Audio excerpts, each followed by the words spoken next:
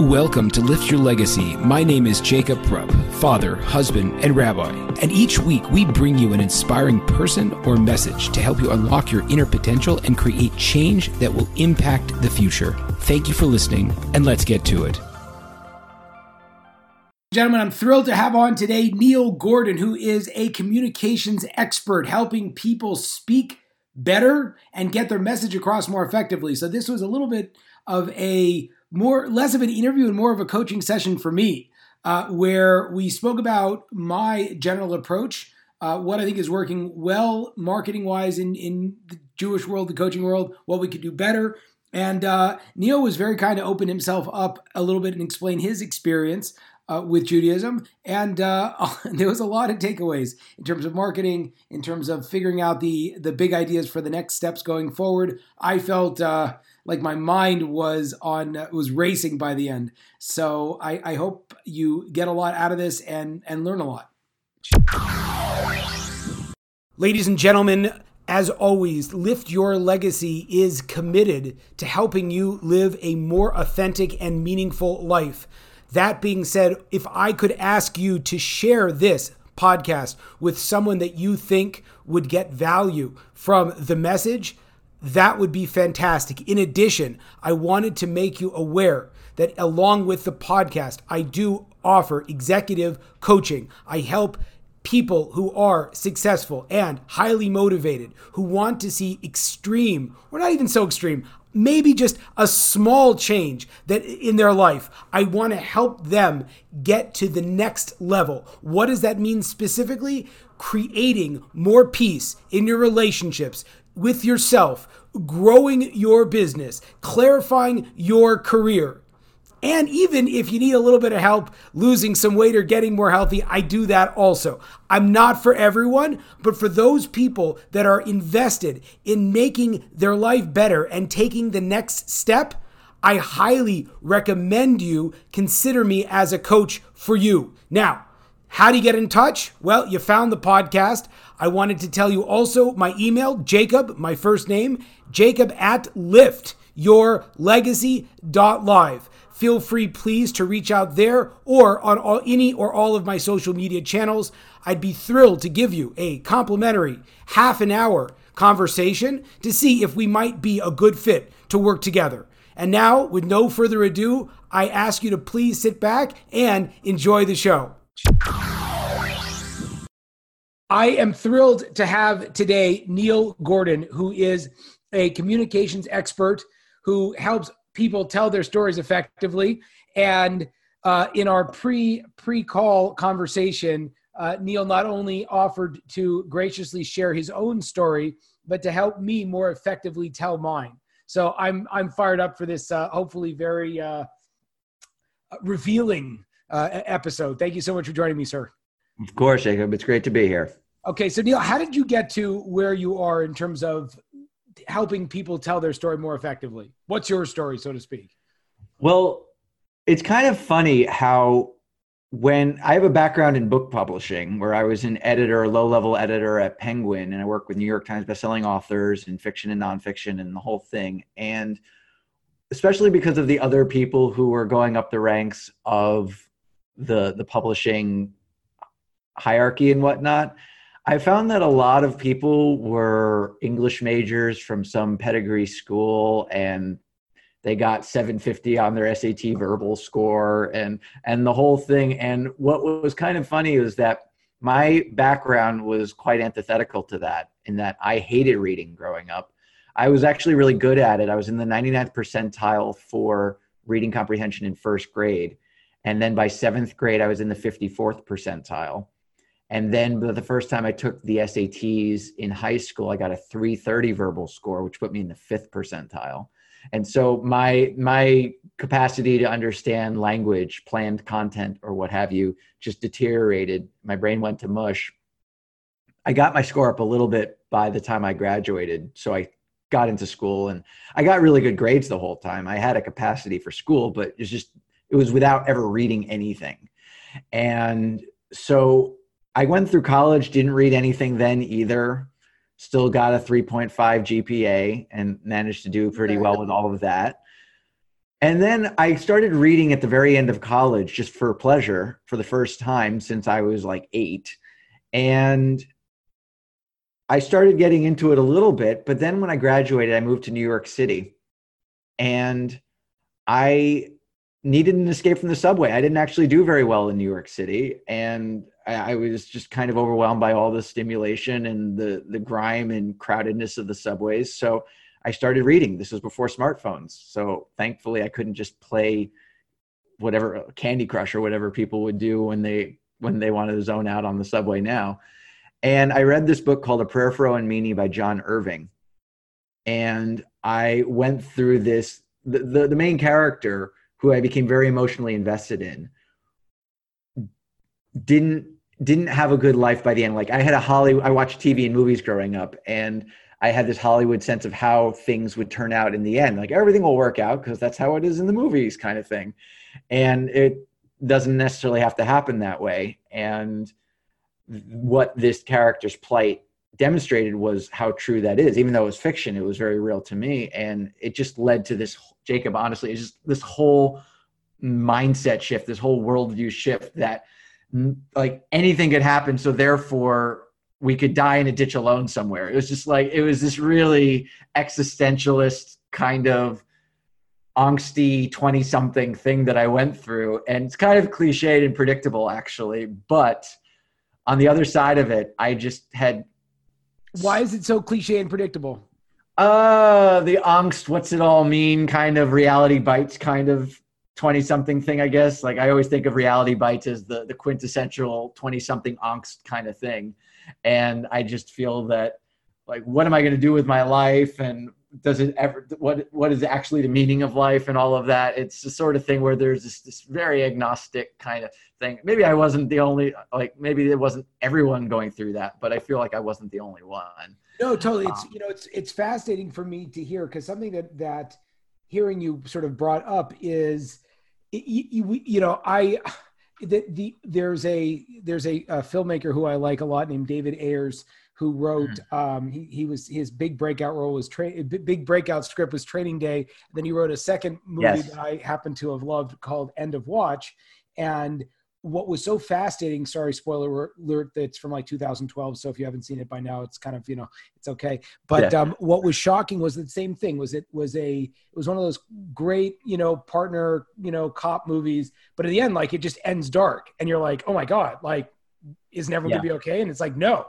And it's interesting because from my perspective, instead of going into that angsty space that you in, and maybe it's because I live in that angsty space, I was more upset at him for not projecting the feel-good thing that we want out of Hollywood. So it's just an interesting that you were introspective about your life as a result. And I was upset because I figured that life is anyway dark, so I might as well go and be entertained by positive things. Just kind of an interesting it's a funny twist because we have a difference in worldview in terms of where we were at. Our baseline was very different. Right. We already had that kind of questioning or existential dilemma or whatever it is around the nature of life. Whereas I was kind of, even though life was tough up until that point in time, it was still puppies and ponytails kind of thing a little bit. And so that reading experience dissuaded me. So I actually just rewatched Training Day last week for the first time in years. And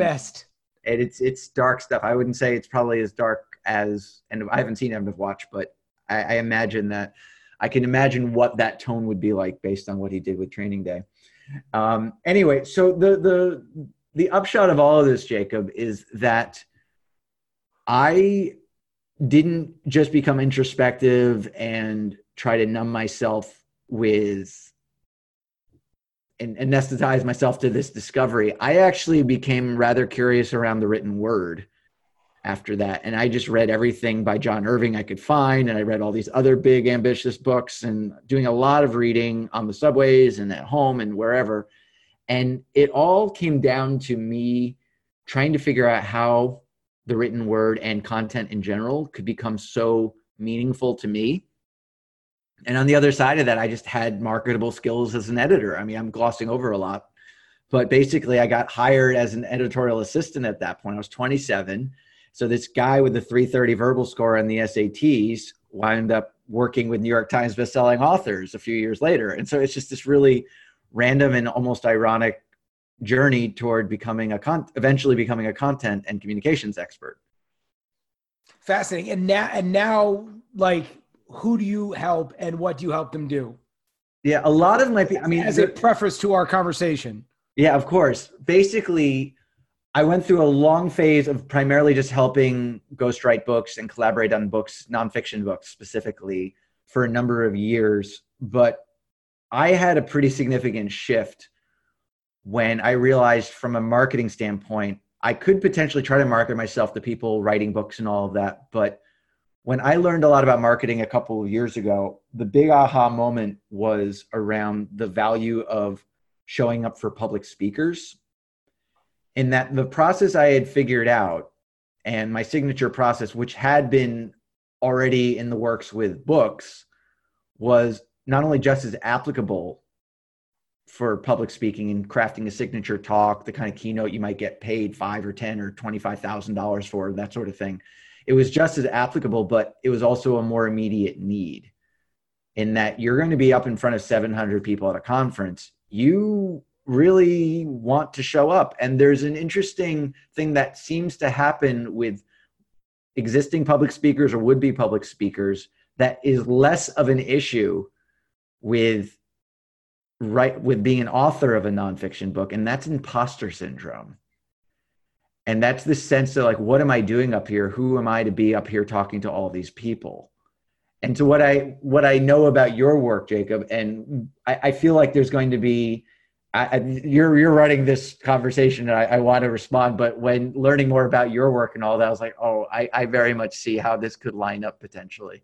And I'm so excited. Okay, let's jump into it. Tell me a little bit. I mean, and just for our listeners to know, in our pre-show conversation, I shared a little bit with Neil about how I'm extremely passionate about, I guess you could say, human greatness, human optimization, specifically through the lens of leadership and entrepreneurship, and then specifically through the lens of how religion, namely Judaism, as I am a rabbi, can be changed, I guess, can sort of change the conversation to helping people live their optimal lives, but through the lens of a very ancient, perhaps one of the most ancient systems. And but one of the challenges that, besides that imposter syndrome, which as someone that does not fit in, at least by look, to the traditional Orthodox community, nor do I work within the traditional Orthodox community. Mm-hmm. Besides the imposter syndrome, also just how do you market the message so that it could bring the most value to the most people? So that was sort of what I threw out on my plate as I vomited all the things I like to do, sent you my email and some of my books, and now I'm excited for the next step.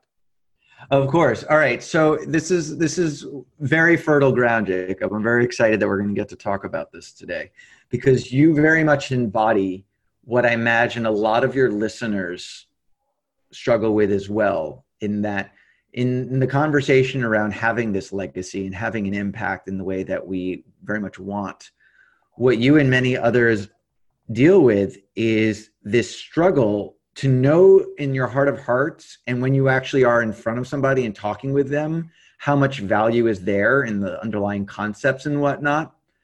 But it's hard to fit into a certain box. It's hard to check off the boxes that you have all the things. Like when thinking about, like, I was raised in not an Orthodox household, Jewish household, but a conservative one. So we kept kosher and we went to a conservative synagogue, and just so we're clear, not politically conservative, but conservative in the structure and the context of Judaism and whatnot. Movement, conservative movement. Yes, of course. Right. And so because you're struggling in that way, what you have is sort of like a packaging problem. It's a marketing and packaging problem, as opposed to the essence of your work. And so what we're ultimately looking at here in the conversation around you're attracting people and building the movement that you're wanting to build, to be the face of the movement that you want to become, is persuasion. This ultimately becomes a matter of persuading others of not only the viability of an idea, but the value it has for them. to bring them in, to broaden their perspective around what's possible. Okay. And so what I find that a lot of speakers and authors and other people who are experts in something and aspiring to become the face of a movement, what they're all doing is providing as much information as they can. That what people think persuades others is as much content as possible. But we're in the information age, and we have all of the information that we could ever want is in like these little devices in our pockets and stuff, right? We have all the information we need. What your job, Jacob, and what the job of others like you is to not provide more knowledge, but rather to convince others that change is possible. That when someone shows up at one of these conferences, the 700 people in that conference or whatever, they don't show up for information, even though they think, oh, I just want to get some tips or some maybe a process I could go through or what have you. What they really want is change. Every conference I've gone to, it's because I aspire to something greater in some aspect of my life, and that conference is going to somehow help me to do so. Okay, so I'm going to wear a couple of hats right now, if that's okay with you. Of course.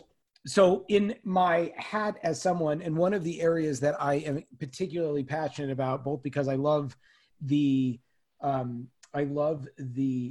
obviously the work of inspiring other people, and also because I spent most of my professional career in the nonprofit space, is helping other rabbis and content providers do a better job as well. And right. So I wanted to specify just what I'm hearing from so far, what I've gotten from the conversation so far is, I think in a lot of, and chime in with me on this as a former attendant, or I'm not sure where your attendance level is. Yeah. But as someone that grew up in a Jewish world, I think that the majority of the Jewish system today sort of still relies on guilt and obligation as a reason to enroll the people that come in. Meaning it's like, come on, the Holocaust, come on, your grandmother, come on, you have to do this. You're Jewish, you should do this, right? And the whole movement as a whole has moved, doesn't even articulate in any way this concept of value. What should I do?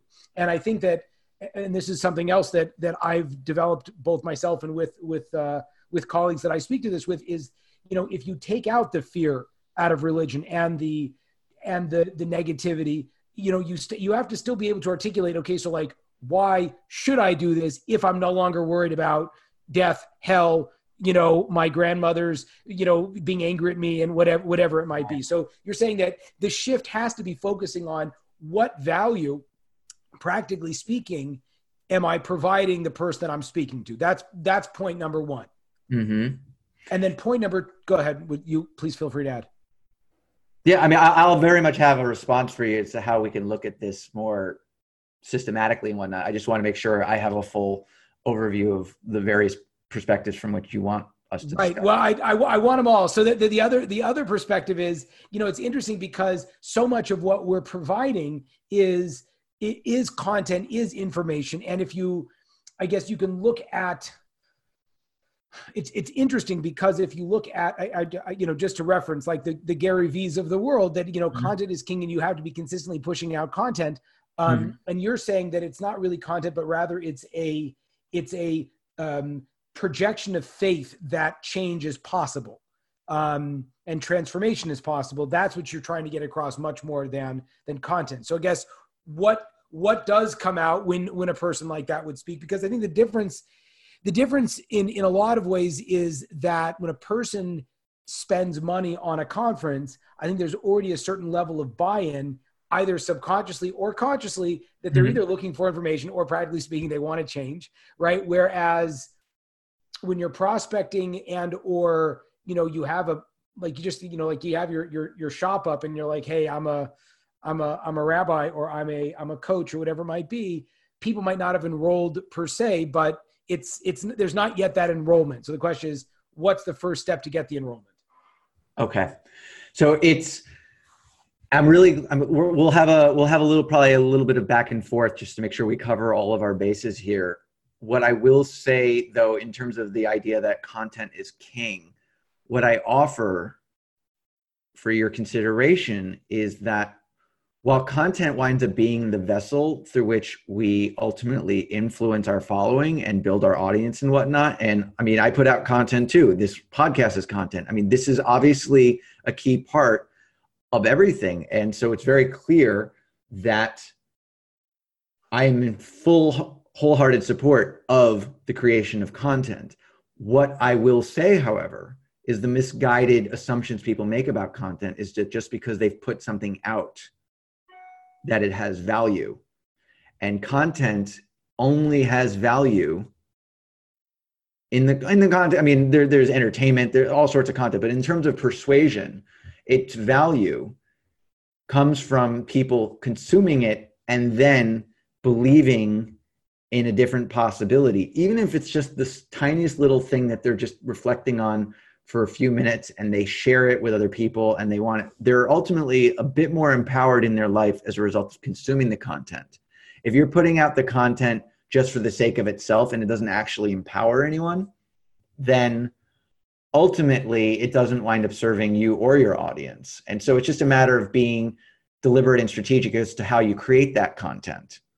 And so this then circles us back to the first part of what you asked about. Let's talk about this rabbi who is looking to find ways to enroll people and to build the congregation and to move away from the fear, to do so in a way that isn't about you should go to synagogue, you should go to shul kind of thing. It's not that anymore. How does somebody who is more progressive and is looking to inspire and help people to create a new reality for themselves through the Jewish faith, how do they ultimately do it? And how do you, Jacob, wind up attracting people to a different way of doing that, right? And so you brought up a very key point, a key word, I should say, in presenting this question to me. And it's the word enrollment. When you're thinking about someone you want to influence, not the only thing we need to do, but an absolute critical part of attracting them, of building them, like basically onboarding them into your vision, into your legacy. A key part of this is understanding and being able to express the problem they care about solving. We could have all of this content. This is the whole content is king thing. We have all of this content, all of our solutions, all of our insights, all of our wisdom, all the things that we know to be true from our experience, from the experience of those with whom we've engaged, those whom we've helped. We have all of this content, all these ideas and tips and tricks and steps and hacks and all the things, right? But one of the biggest mistakes that people make when they're looking to attract people to their movement is they completely bypass the problem that their target audience is already having and experiencing in their day-to-day life. Copywriters in the marketing space already understand this, is that effective copywriting deals with what they call pain points.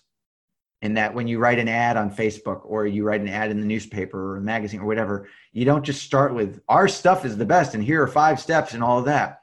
We talk about the pain. Like an example is if you are helping entrepreneurs and startup companies and stuff like that, and you're providing some sort of business strategy service, you could have an ad that says, these 5 steps will get you more business. Or you could say, are you struggling to find early adopters of your products? And that's what a startup is like. They can't get that tipping point. They can't get like that initial mass of early adopters who are going to get them to the tipping point and get them to be this ubiquitous brand. So in terms of your avatar, like the rabbis, you, Jacob, can speak around how much they're struggling to enroll people in a way that aligns with the way the world has evolved, the way that Judaism has taken shape. That what used to work, these shoulds, or your grandmother at the Holocaust or all that doesn't actually seem to attract people into the faith, into the community. And so your job would be to first speak to the problem they care about solving. It's like they wake up in the morning, what are they thinking about as they trudge to the bathroom to wash their face? And they're not thinking about like your ideas and insights. They're thinking about, wow, my congregation is down 30% from 5 years ago. and I feel like it's going to be down by 70% within another 5 years and what have you. What am I going to do about this?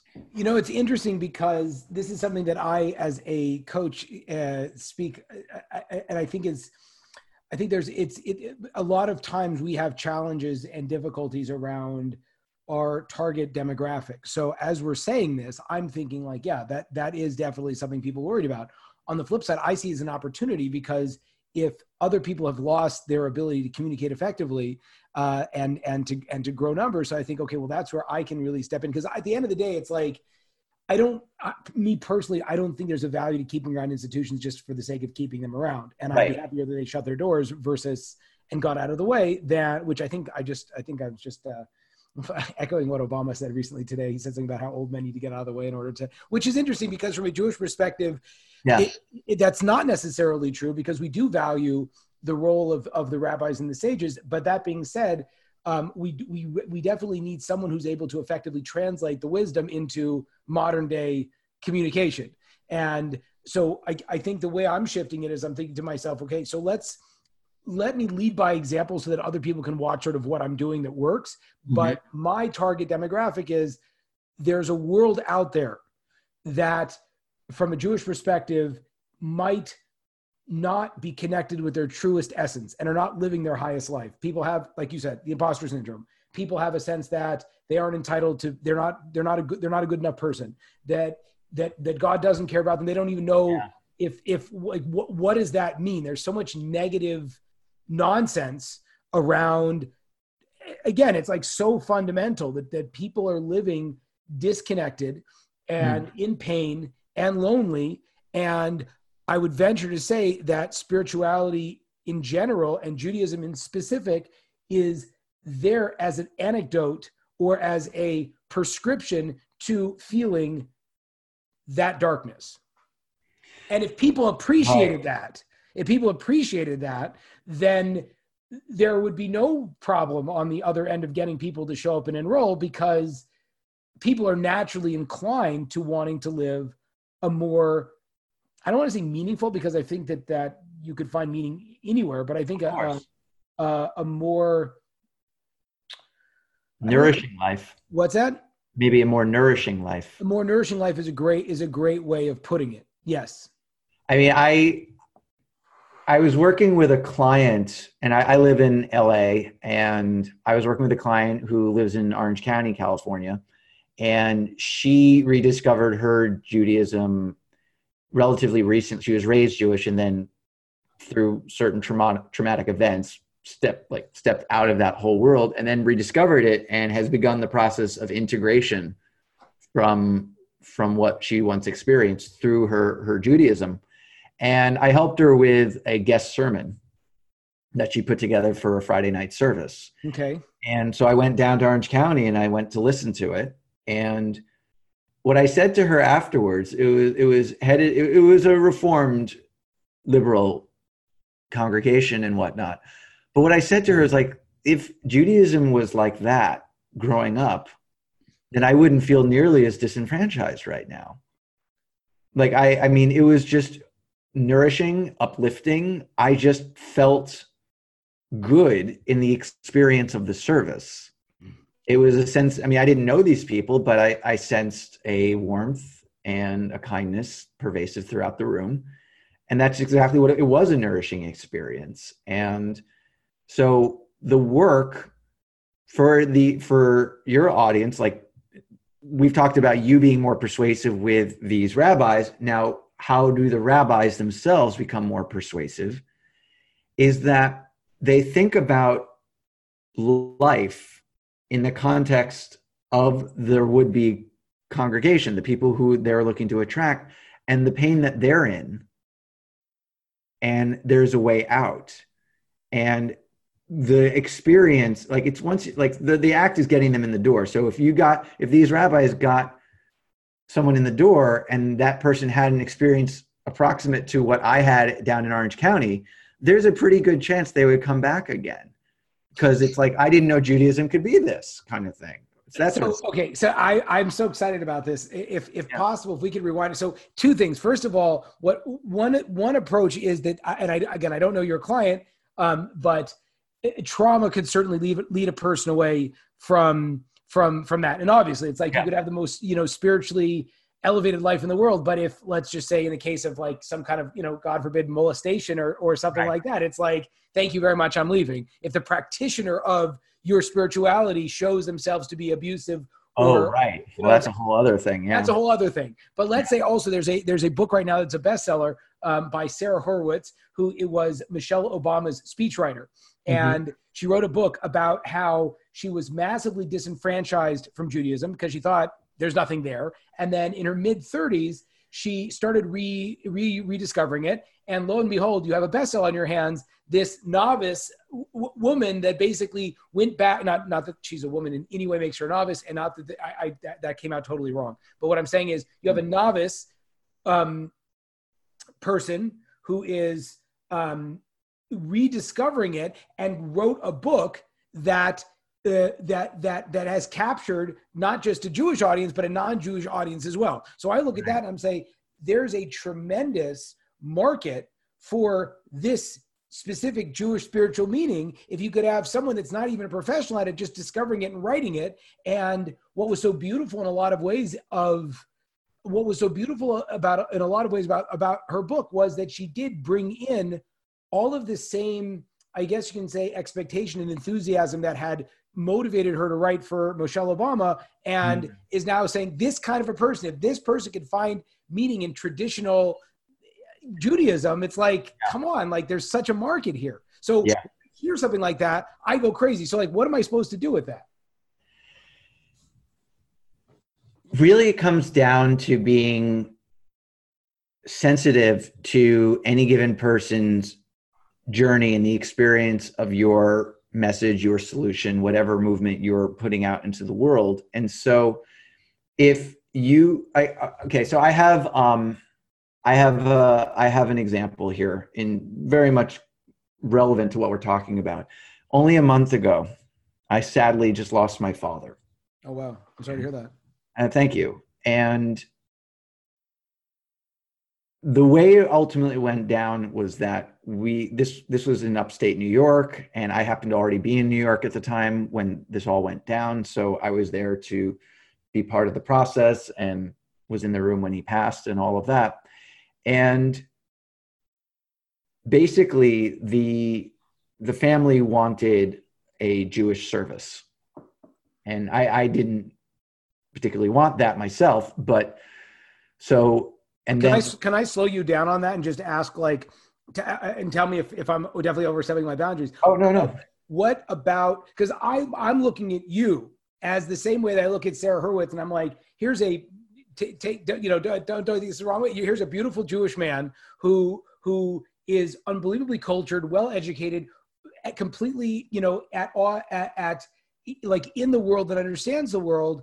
And there was some kind of a break where your sense expresses itself in a way that might be, I don't want to say alienated from Judaism, but doesn't plug in and doesn't say like, obviously this is how I want to express myself. So it would be very helpful for you to just to help me expand my mind a little bit in terms of why, I guess I'm just projecting like, well, if Judaism didn't mean that much while we were growing up, why suddenly when somebody passes away, do we kind of hearken back to this antiquated system? Is that where it comes from? Or tell me more.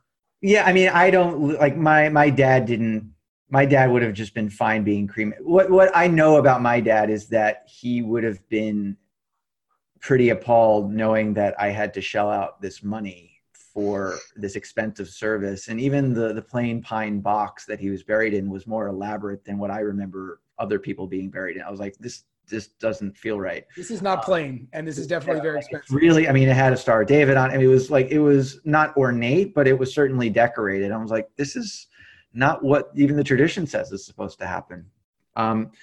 But yeah, and that's my beef as well, is like, he wasn't living this way, and then all of a sudden we become Jewish again, kind of thing. I mean, admittedly, he would have Pesach service, like dinner and all of that. I mean, there were some aspects of his upbringing and heritage in his life around the holidays and whatnot, but not even like, he didn't even go to synagogue on the high holy days and stuff like that. And so the issue the reason I brought it up, Jacob, is that we didn't have a relationship with a local rabbi. We just needed to bring somebody on board who had a very tenuous connection to the family. I mean, this is like my dad and my dad's partner, and he was living where my dad's partner grew up, and so her connections were really what led to who we would go to with a rabbi, or which rabbi and whatnot. She knew who she didn't want, and so we wound up with this very well-meaning young man. You see how it goes. It's like, we don't want that guy. So yeah, exactly. So this was a very well-meaning young man. He was in his late 20s, and while at the cemetery, while people were digging and whatnot, he asked me if I'm connected to the Chabad in LA. And he went from it was the way this whole thing, Jacob, is me bringing all this up, is really about that moment and that conversation to make a larger point that I'd like to make, that is meant to be hopefully useful to you and your listeners, is that he didn't enter the conversation from a place of curiosity. He just started talking about his solutions. As in the way, if you're in torment around the loss of your father, then join this Orthodox Hasidic type community in your area, kind of thing. And that was his only way of relating to the whole thing. And it's just like, what you need is a lot of really intense Judaism right now. I mean, that's how I experience it. I don't presume to know exactly what he was thinking, but that was what was implied by the question. And I just fumbled my way. I mean, I was literally in the process of burying my father in that moment when he asked me the question. It was, the dirt was going into the grave right at that moment. And what I wanted for me to even be open to anything new beyond the grieving process I already intended to have once I returned home, and I'm currently going through right now, is some sense of, what was Judaism like for you growing up? Or how do you feel about Judaism now? Or how would you even generally, like, how would you describe your spirituality, your sense of faith in the unseen? And started from a place of where I was at, which is in a highly secular existentialist reality. I'm very much about self-determination. And so he didn't know any of that. He was just ready to go in for his stuff. He wanted the content to be given to me. The Chabad was his content, right? And so what I want for the rabbis among you to go about is to be curiosity about the problems that their people or would-be people face, curiosity about what their reality is, and then to very gradually get to know their reality before offering this other possibility. Because a different possibility is a different reality. That's what it is. But if we're entrenched in our pain, then that reality won't ever shift, at least in the way they want, because they haven't taken the time to be empathetic to our experience first. You know, first of all, thank you very much for sharing that. And I'm sorry that there was a breakdown in communication in terms of what he must have thought he was offering versus what you heard him offering, and the time at which he was offering it, which must have come across as completely inappropriate. The question that I grapple with, and it's an interesting problem that I experienced because you grew up conservative, I grew up reform, and I remember having two moments that were that you have sometimes these things that kind of come upon you and you don't really know sort of where or why, and then you sort of like appreciate the profundity of the insight down the road. Yeah. But one insight I had was my now wife, back then girlfriend, had dragged me to the Hancock Park neighborhood of Los Angeles, mm-hmm. which is the kind of ultra Orthodox Yeah. area, and we went to the Kollel of Los Angeles, which is kind of it's not a Lubavitch institution, but it's pretty much like a rabbinic, how do you even say what a Kollel is? It's like a rabbinic college of full-time rabbis whose job is to study for hours a day, and have been doing this at a very high level for many, many years. So it's about the most Orthodox place you could be in LA. And I remember, and I stuck out like a sore thumb. I asked, I was like, what should I wear? And my wife said, just, pick whatever makes you comfortable. So I was wearing like a blue, this is in the 90s. So I was wearing like a light, very light colored pants and a blue button down. And everyone is in, white and black with the hat. Yeah, and I remember during the silent prayer time saying to my relationship that I had with God, hey God, even though we're in kind of a different environment, we're still cool. And it was very fascinating because I think one of the things that resonated with me when you shared your story is that for so many and again, I think this is for everybody. I can only say specifically just because I've had this conversation more with Jews, is I feel like most or all Jews, a lot of Jews that I talk to have a spiritual experience, so to speak, have some kind of a relationship with the esoteric, and it feels highly individual, like a relationship does, a boyfriend, girlfriend, marriage, whatever it might be. And it's very hard when someone tries to come to talk about your identity and seems to portray it as knowing more about it than you do. Right. Which is highly problematic, because it's like, I've been Jewish my whole life.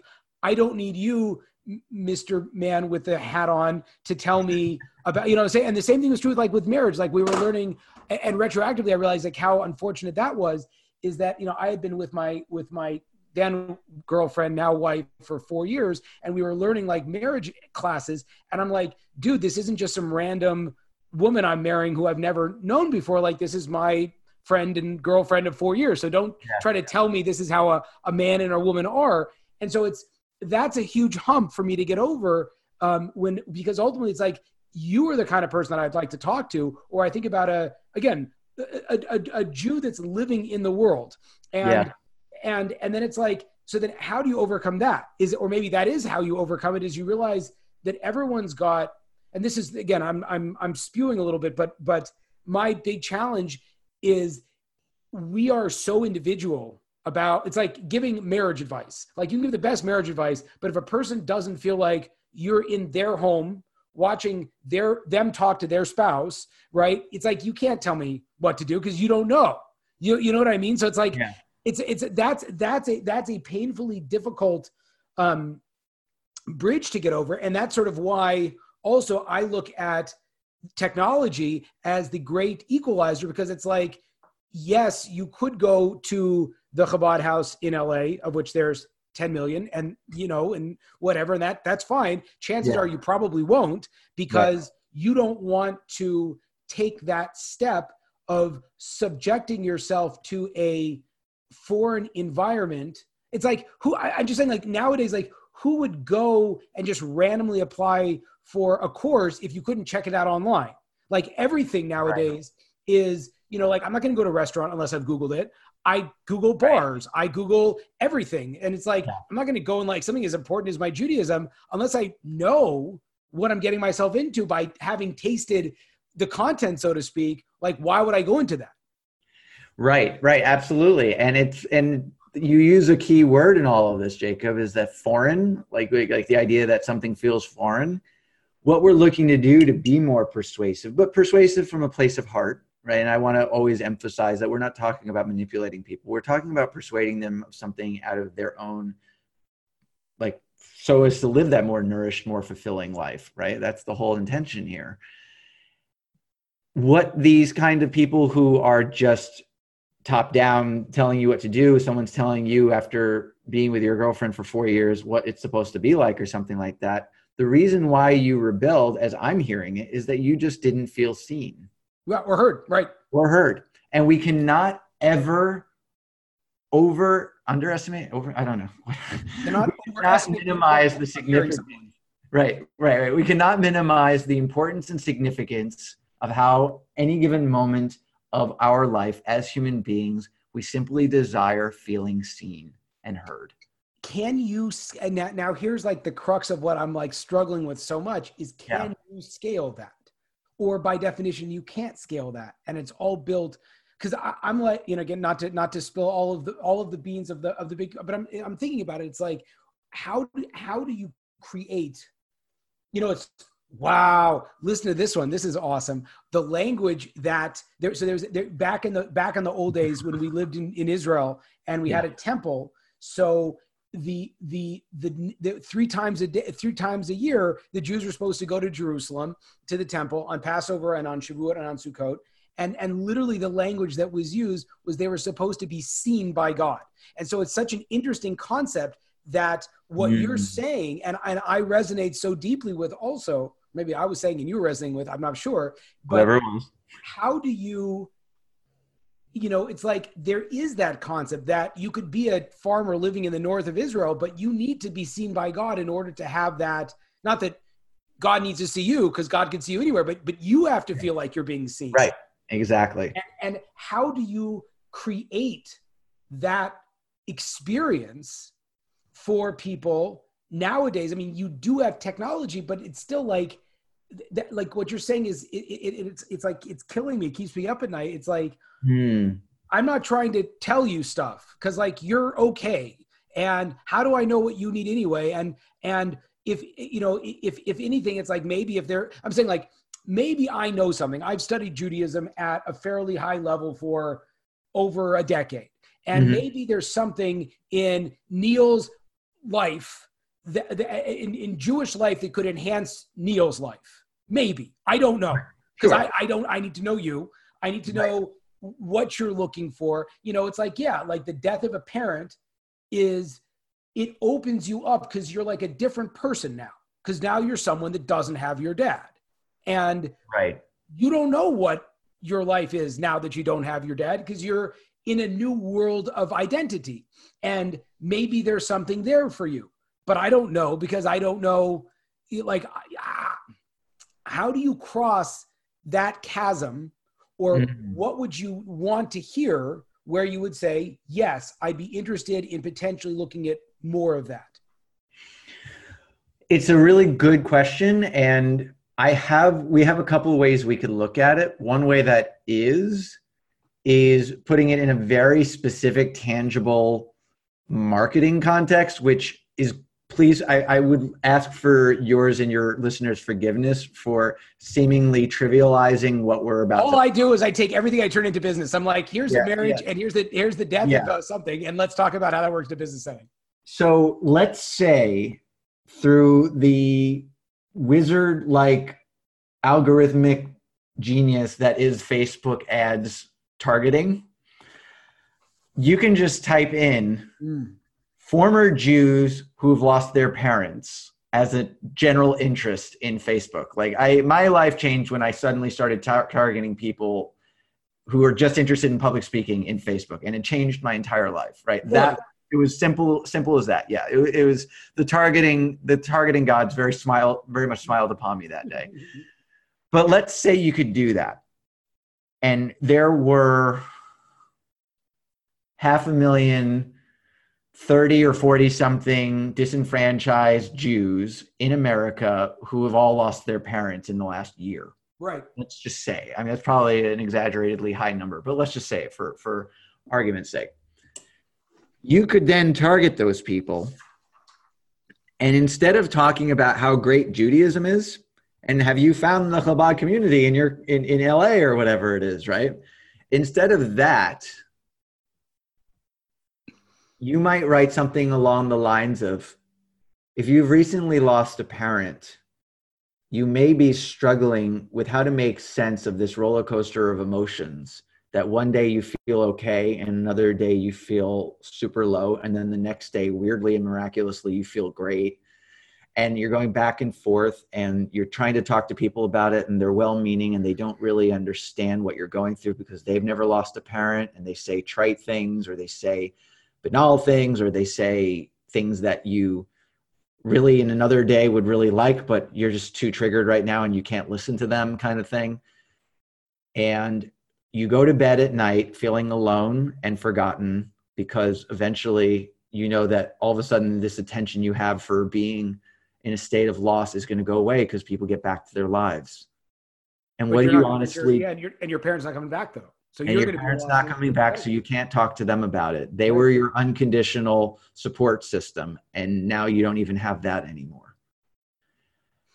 At no point have I talked about Judaism in that entire thing. I've talked about the experience of the person who's being targeted as a disenfranchised Jewish American, but at no point is that the thing. This is getting really granular into like no, that's what I'm the copywriting and all of that, and how much do you talk about in a Facebook ad in this context. But what I've done in going through all of that, Jacob, is I've shown a potentially scalable way to get inside the hearts and minds of the people I most want to reach. Because it's just running an ad with 500,000 impressions over the course across all of Facebook in the United States. Of the 260 million people on Facebook, or whatever the number is currently in the United States, I found the 500,000 who are struggling with that particular thing. And then I might say, check out this video. Maybe it's a 15-minute video and talking about, and you reinforce that stuff. And it's got to be done with deftness and all of that, but eventually you bring up the idea that a way out of all of this is with is with the Jewish community, and you be very quick. And again, this I'm just spitballing, so I don't know how this would be, how I would recommend it. It's so, what you're saying is so profound. And it's like, at the end of the day, this idea that marketers can save the world.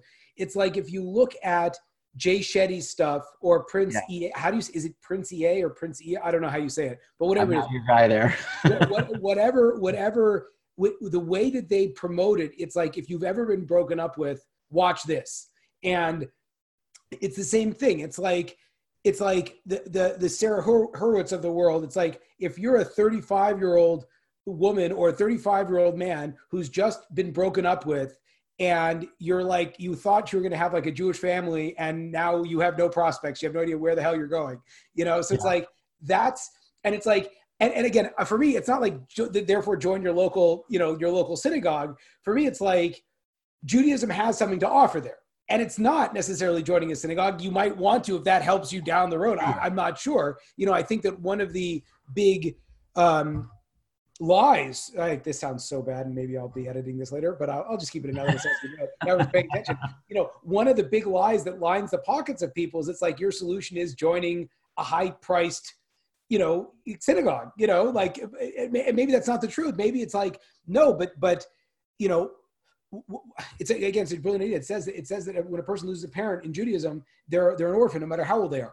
And so if you now you're like, wow. So it's like, God understands me in a certain way, or Judaism understands me, because I do feel like an orphan. But it's like, but dude, you're like, an orphan is like 7-year-old, what's it called? The Hard Knock Life character built up. I've just lost, hopefully, all respect with you as a classic student of literature, but hopefully won some credibility for people that like Jay-Z. But not as classic as you might think, Jacob, but please go on. Okay, but you know what I'm talking about. But basically, it's like, like, on one hand, you're like, what's wrong with me? I'm a grown man and I can't stop crying. On the other hand, you're like, well, that's still relevant to me, because I do feel like an orphan, even though I'm not 7 years old anymore, or whatever, because I did lose this important person in my life. I don't know. It's funny. At the end of the day, what I want to walk out of, I know I want to be respectful of your time, and I'm probably going to beg you at the end of this to come back and to do a little bit more, or potentially even not on the call, that we would discuss, and I can pick your brain for more targeted marketing opportunities. But the point is, I had an experience where I was sitting down with someone who was one of the early, he exited early from LinkedIn, and so he has lots of money. Mm-hmm. And one of the things that he was lamenting was that, people are so plugged into their phones nowadays that you can never really hope to make an impact anymore, because everyone's just too damn distracted.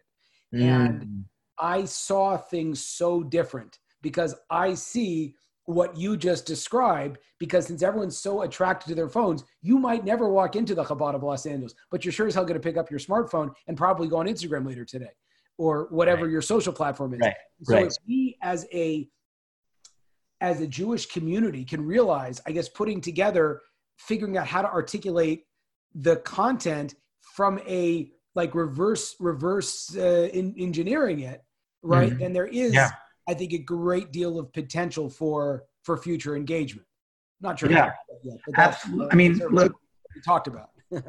there's so many opportunities to do that, but it is ultimate to like how to ultimately use the specific tools in front of us and whatnot. Like I got very granular with Facebook targeting and all of that, but more even in an analog sense, there's the potential, whether it's digital or analog, there's the potential to investigate, to be curious around the people you are intending to help the most, to find out what their experience is, especially if they're a disenfranchised Jew. You can find out what was it that ultimately led to that. And first of all, the people who you ask that question to will be that much more interested because suddenly they are feeling seen and heard because someone's curious about their life.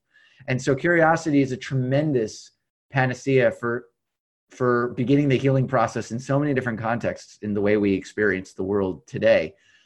That being, I truly feel, Jacob, that curiosity is the currency of a thriving 21st century if we get there.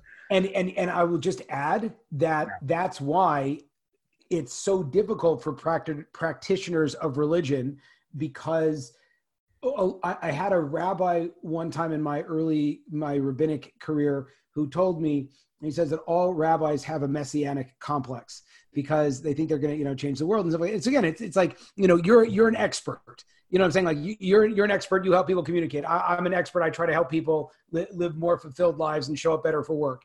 Mm-hmm. And so we're experts, right? But there's an ego that goes into that because it's like, I'm going to take you, Mr. Successful Man, and help you be more successful, or you, Miss Successful Woman, and make you more successful. But then it's like, add the God power on top of it. And by the way, the Lord compels me to do this.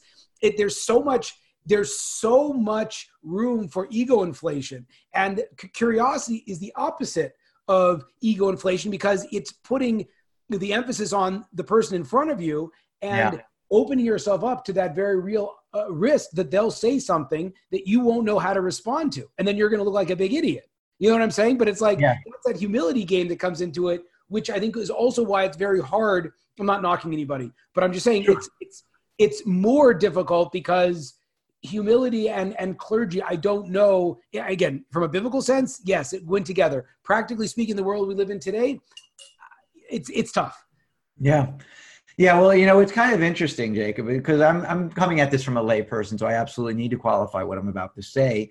But even in just working on various book projects and working with other experts over the years, one of the things that I've picked up on is that the very origin stories of these seemingly disparate religions seem to come back to the same fundamental thing, that when we think about Moses up on the mountain and we think about Jesus out in the desert, and we think about Buddha under the Bodhi tree, and all of these other, and Muhammad, like all of these prophets, or whatever we call them according to whatever framework we're using, fundamentally, it seems to be about stripping away the suffering that comes up in our earthly existence and finding some sense of divinity, a divine connection to all that is.